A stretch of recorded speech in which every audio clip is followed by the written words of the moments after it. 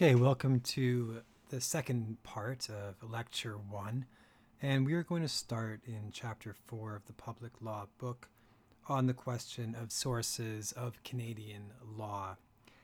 And the first concept that we are going to review is the idea of the reception of European law. And of course, the fact that European law applies within Canada and that European legal systems have such an influence on the Canadian legal system has to do with Canada's colonial history, which I briefly touched on in the first part of today's lecture.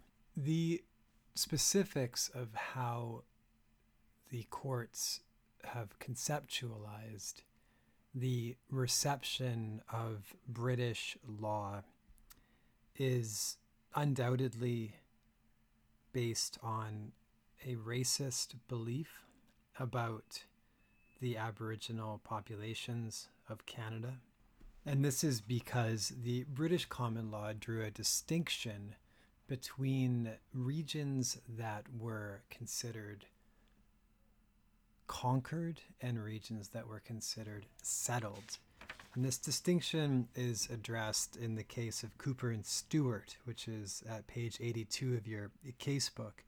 And this is a decision of the Judicial Committee of the Privy Council, which is the law lords in England, and they were the final court of appeal for Canada, as I mentioned in the previous portion of the lecture. And they also were the final court of appeal for Australia. And this is a case about Australia. And in this case, Lord Watson explains how there are some of the colonies that are considered conquered or ceded and those which are considered settled. And a colony is conquered or ceded when the British government encounter an established system of law, in the words of Lord Watson. The other option is that a colony can be settled, and that is when, in the words of Lord Watson, there is a tract of territory practically unoccupied without settled inhabitants or settled law at the time it was annexed into the British dominions. And those are Lord Watson's words. So there's a judgment as to whether or not the new territory, which is to be brought under the British flag, has an existing legal system and, within quotes, settled inhabitants. Unsurprisingly, this effectively turns on racist prejudgment of societies based on how similar or familiar they are to British conceptualizations. So in Canada, central Canada, which had an existing system of French civil law, was considered conquered. The balance of Canada was considered settled. The fact that there were First Nations with different societies, different sets of law, different rules all throughout Canada was dealt with as unimportant for this question. The land was considered what's been called terra nullius. This doctrine, the idea that Canada is a by and large settled rather than conquered land, has profound implications for when we talk about Aboriginal rights and title towards the end of the course. And so we will pick up this question later and grapple with the degree to which the erasure of the historical fact of existing Aboriginal societies with laws, with governance, with custom continues to permeate thinking in Canadian public law. But for now, what's important to bear in mind is that there is a common law doctrine through which British statutory law began to apply in the colonies in Canada. And furthermore, this law has been codified in various jurisdictions throughout Canada, including British Columbia, which in its Law and Equity Act states that the civil and criminal laws of England as they exist on November 19th, 1858, so far as they are not from local circumstances inapplicable, are in force in British Columbia. So it is possible to still look back at British statutory law that predates the establishment of a legislature in British Columbia, the establishment of Canada even, and say that that statutory law continues to apply in British Columbia. This doesn't come up very often. Canada and BC have an extensive set of laws which cover most situations, and certainly if a local law applies in a situation, a law of the Canadian federal or the British Columbia legislatures, then that is the law that will govern. However, where there is a hole in the law, it is possible to try to dust off an old British statute book and see if you can't find an answer. This actually came up in a case, Conseil scolaire francophone. This is an ongoing piece of litigation, and I believe the final decision in this case from the Supreme Court of Canada on the substance of the dispute is coming out on Friday. And it's not in your book, but just an interesting case. Conseil, I'm not excellent at saying French names. Conseil scolaire francophone de la Colombie-Britannique and British Columbia in 2013 went up to the Supreme Court of Canada on an interim interlocutory decision on the question of whether the French school group that was bringing the litigation could file affidavits in French without having to pay for the very expensive service of having a certified translator translate those into English. And the need to put the affidavits into English was based on a 1731 act of the Imperial British Parliament that was relied upon as the basis to say that you have to file material in British Columbia court today in English. The school group challenged the application of that law, and it went all the way to the Supreme Court of Canada, but they were unsuccessful. So the court upheld the principle that the 1858 reception of British statutory law still governs in British Columbia, and set out a test as to when this exception, which is in the Law and Equity Act about whether or not the statute is from local circumstances inapplicable, will be triggered. Now, I don't want you to worry about that case. I just mention it because it's an interesting example of how the English statutory law continues to have relevancy, albeit at the margins, within Canadian public law. This is a relatively obscure part of Canadian public law, but it does get at and tie the colonial history to the law which continues to apply within Canada. The much more relevant gift, as it were, that the British legal system gave to the Canadian legal system is the common law. Now, the common law, which I suspect students have already studied elsewhere, is the law as made or discovered by judges. It's heavily based on precedent and the principle of stare decisis. So the way it works is relevant past judicial decisions are considered as evidence of the law, and the common law is then constructed out of a series of cases. It's a set of fixed rules that are unearthed by judges, and it's in the case law that is set out in the volumes which in theory contain all of the law up to that date. The notion of the common law being in dusty volumes of law reports in the chambers of the judges and available in the law libraries is supplanted in modern times by the law being massive, with decisions of every court being released every day. there being thousands of decisions from the British Columbia Supreme Court, for example, that are issued each year. It would be practically impossible for anybody to keep up on all the new decisions that are released. But still, the process continues whereby a common law rule laid out by a judge in one case can be taken from that case and applied in a similar case. And it does not depend on there being any codification, any statute which explains the common law rule. If a judge said it, subject to the rules of when a judicial decision will be binding, which I'll touch on briefly, then that decision is generally expected to govern in subsequent decisions. The other form of law is civil law, and this is the idea where instead of having judicially pronounced common law, there is a codification, a writing down of the law. We are not going to spend time on civil law.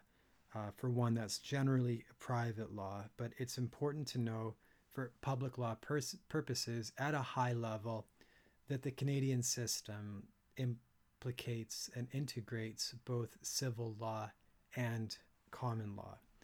And that is why Canada has often been called a bijural country. Bijuralism remains the, I would say, dominant theory as to a description of the Canadian legal system, although I think that it's inaccurate because of Indigenous law, which we will talk about later, to consider Canada bijural. To a large extent, however, Quebec civil law has been anglicized, and its legislative and judicial traditions come from the English stream as opposed to the French stream. There's adversarial court processes in Quebec. It is not an inquisitive model for judging. There's not a school.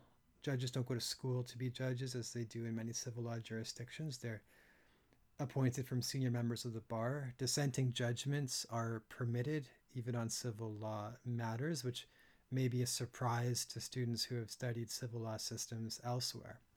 So the fine points of the distinctions between Canadian civil law and other civil law systems, the Canadian civil law that is in Quebec, is a fascinating topic for study, which could found a course in and of itself. But for our present purposes, all we need to really take away from this is that there are both common law and civil law systems that continue to apply within Canada.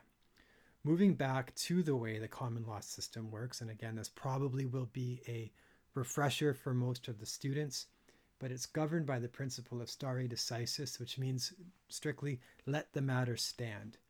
We'll be looking at this in some depth later in the course.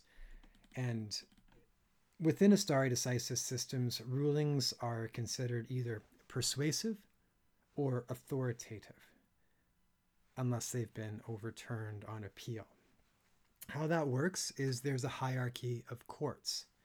So judges, unless the point has been overturned by a higher court, must follow decisions from the higher courts within their jurisdiction. In British Columbia, the trial level court, the General Superior Trial Level Court, is called the British Columbia Supreme Court. It's not to be confused with the Supreme Court of Canada, which is the highest appellate court, the United States Supreme Court. The British Columbia Supreme Court is the trial court, not an appeal court. Limited exceptions. Appeals from the British Columbia Supreme Court go to the British Columbia Court of Appeal. Decisions of the British Columbia Court of Appeal are binding because of the doctrine of stare decisis on the British Columbia Supreme Court. Appeals from the British Columbia Court of Appeal, in turn, can go to the Supreme Court of Canada. Decisions of the Supreme Court of Canada are binding on the British Columbia Court of Appeal and binding on the British Columbia Supreme Court. And indeed, they're binding on all courts throughout Canada. And that's another interesting wrinkle if anyone has studied United States law, you'll know that the United States Supreme Court has its jurisdiction within federal law, the law of the United States as a whole, whereas there are state Supreme Courts that have the final say on state law. That's not the case in Canada. The Canadian Supreme Court is the court of final record, the court of final opinion on all matters from all courts. So that's stare decisis in what's called the vertical sense.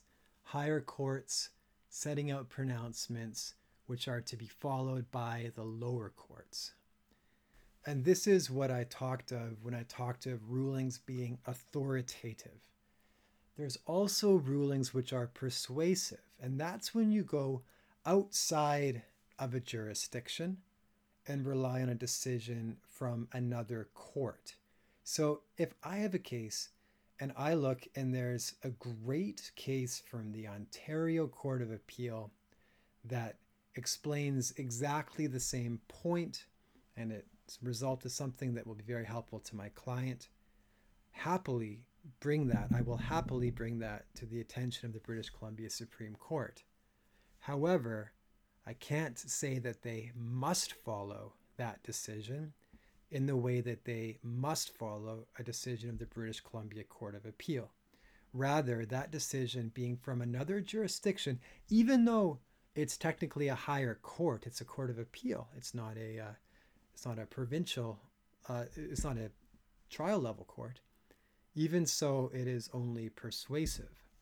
So when making an argument, you want to consider first, are there binding authorities from the Supreme Court of Canada or from the British Columbia Court of Appeal? Then you can look also for persuasive authorities from other courts and other jurisdictions. And generally speaking, the higher level appellate courts will be found more persuasive than trial level decisions. Finally, you can consider other decisions of the British Columbia Supreme Court. The common law says that generally speaking, judges should follow decisions from the same court unless there is a good reason to depart from that decision. So they're not strictly bound by other decisions of the same court, but judges will very rarely be willing to depart from a decision of one of their brother or sister judges. So what to take away from that? Just remember there's a hierarchy of courts, and decisions will be binding on lower courts. Decisions that come from courts outside of the jurisdiction may be persuasive but not authoritative. And judgments from the same court will generally be followed unless there's a good reason not to. Another important feature of the common law to bear in mind as we move through this course is the notion of ratio decidendi, or the rule decided, versus obiter dicta, or stray words. Ratio decidendi on the one hand, obiter dicta on the other hand. What I'm getting at here is that in decisions, there are going to be components of the analysis that were key to the decision that was ultimately made. There are going to be other parts of the reasoning that are going to not have factored into the ultimate decision that was made.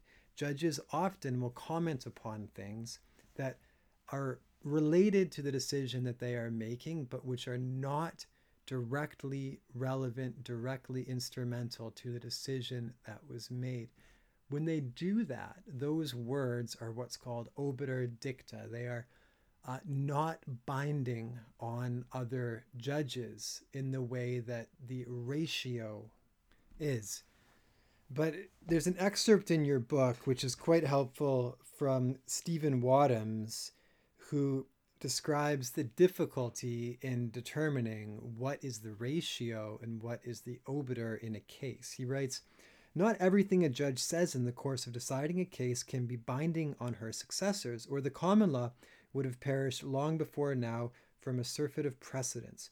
What is said to be binding is the decision, but this is an ambiguous concept.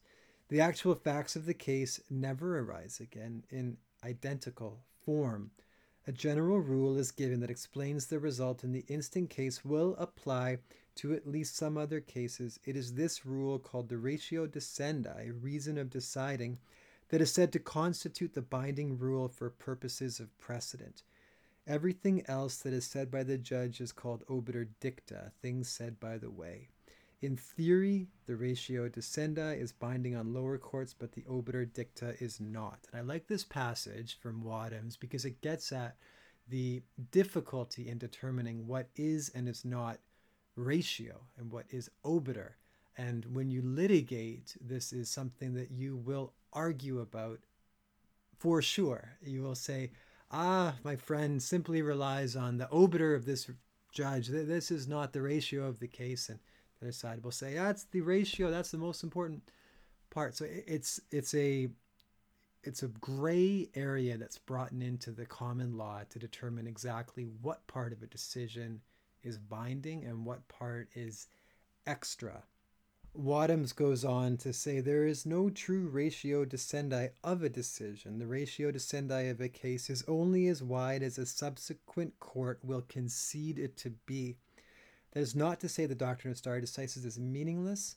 Sometimes the judge will find herself unable to distinguish a former case on any rationally acceptable ground, but the doctrine is a good deal less rigid than it might at first appear.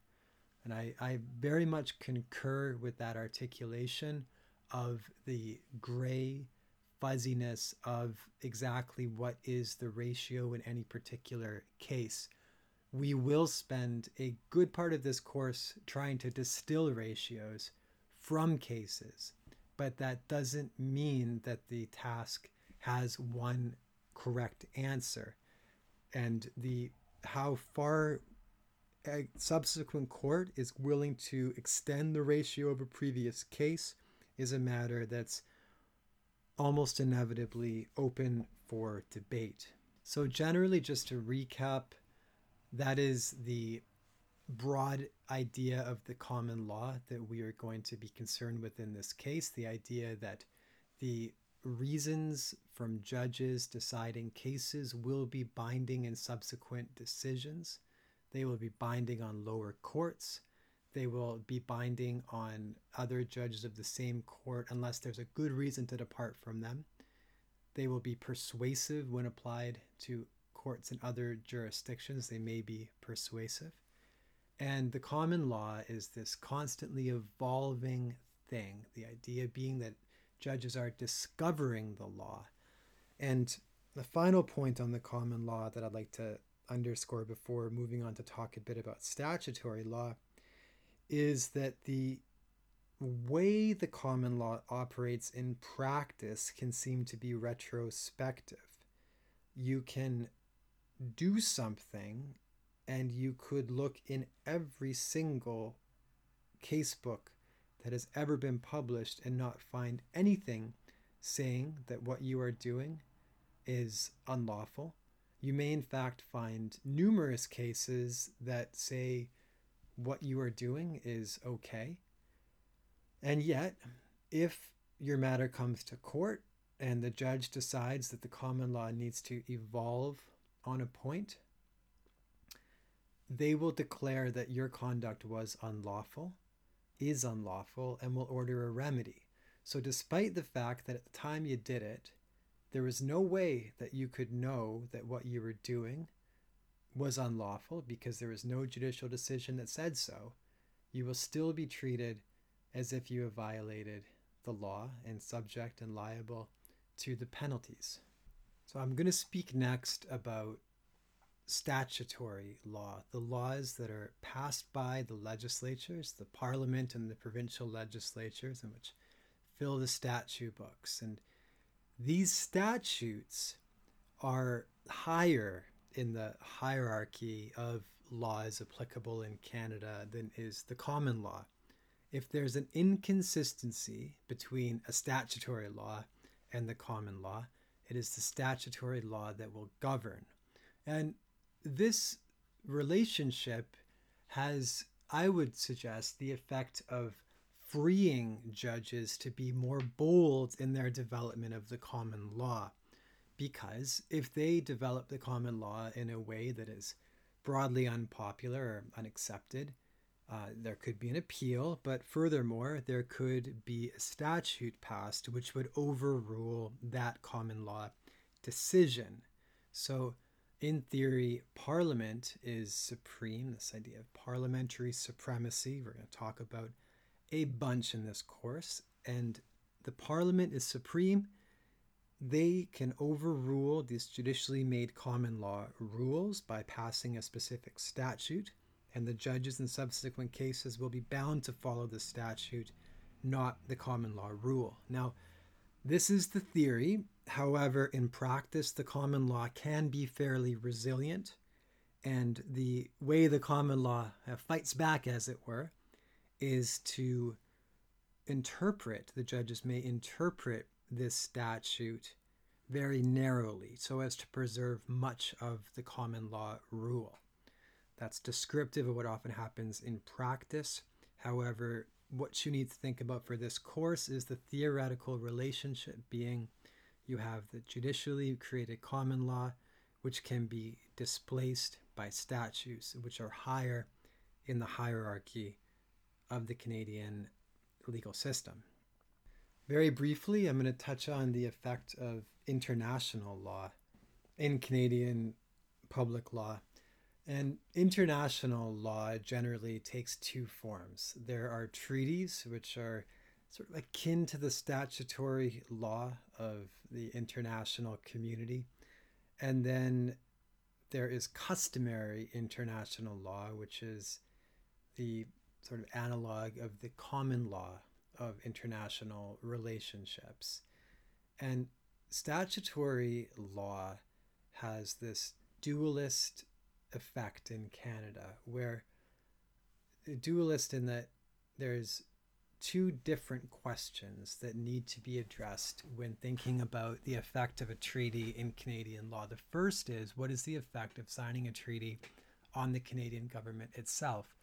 And the answer is, when the Canadian government signs a treaty, it is bound by that treaty on the international stage. However, simply by signing a treaty, which is done by the executive of the Canadian government, it's not Parliament that's going to sign treaties, it's the executive. When the executive signs a treaty, this doesn't make the treaty law throughout Canada. And you can imagine that it would do great violence to a federalist system where there is distinct spheres of influence for the provinces and the federal government, if the federal executive could go sign a treaty and then make a law binding throughout all of Canada, even on matters that were within the jurisdiction of the provincial legislatures. So instead, under this dualist framework, the Canadian government itself gets bound by signing a treaty. But then it is up to the Canadian government to implement the treaty in the country by passing legislation which implements that agreement. And if it's a matter that's already within federal jurisdiction, well, then Parliament simply needs to pass a statute implementing the treaty, which usually won't be that hard because the head of the executive who enters into the treaties is the Prime Minister, who should be able to pass legislation through Parliament. We'll get to the workings of Parliament shortly. However, if the Prime Minister needs to get all of the provinces on board to sign into law legislation that implements a treaty, this can be a much heavier lift. So the big picture takeaway to remember is, with treaties, they get signed, that binds the government on the international stage, but it doesn't make the treaty part of Canadian domestic law. Rather, it has to go through either federal parliament or the provincial legislatures to become part of Canadian law. Customary international law, as I said, is the analogous of the common law of international relations. So, customary international law has been criticized as amorphous, and this is not an international law course, and the nuances of customary international law are very delicate and have been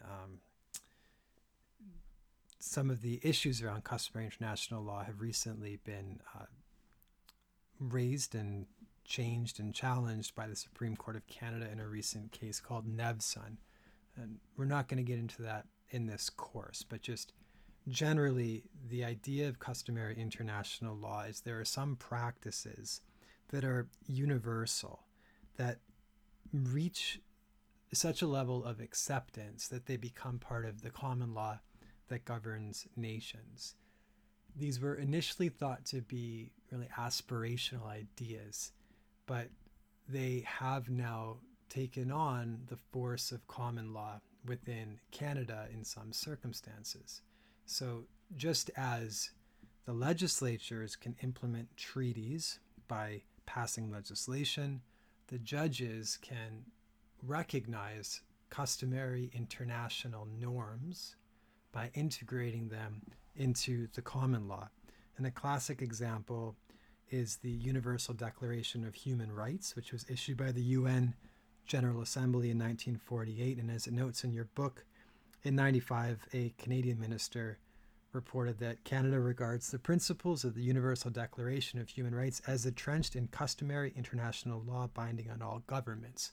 So these principles went from being aspirationally set out in a declaration to being regarded as a part of customary international law, which can then be applied by the judges by integrating the ideas of customary international law into Canadian common law.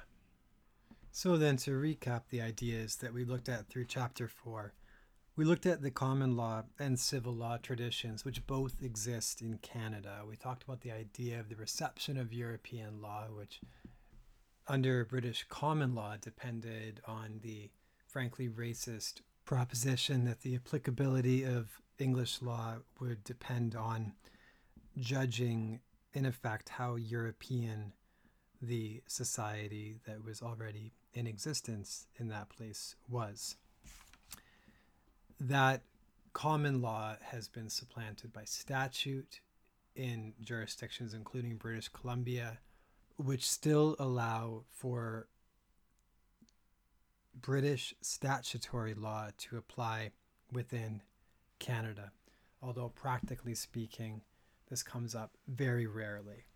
We talked about the nature of common and civil law. We talked about the operation of stare decisis, and we talked about the difference between the ratio decidendi and the obiter dicta of a case. We touched briefly on statutory law and where it falls within the hierarchy of the Canadian legal order. And finally, we talked about international law, treaties, and customary law. So we're going to move on now to Chapter 5 and introduce the Constitution and recurring constitutional problems in Canadian law in the last portion of Day 1's lectures.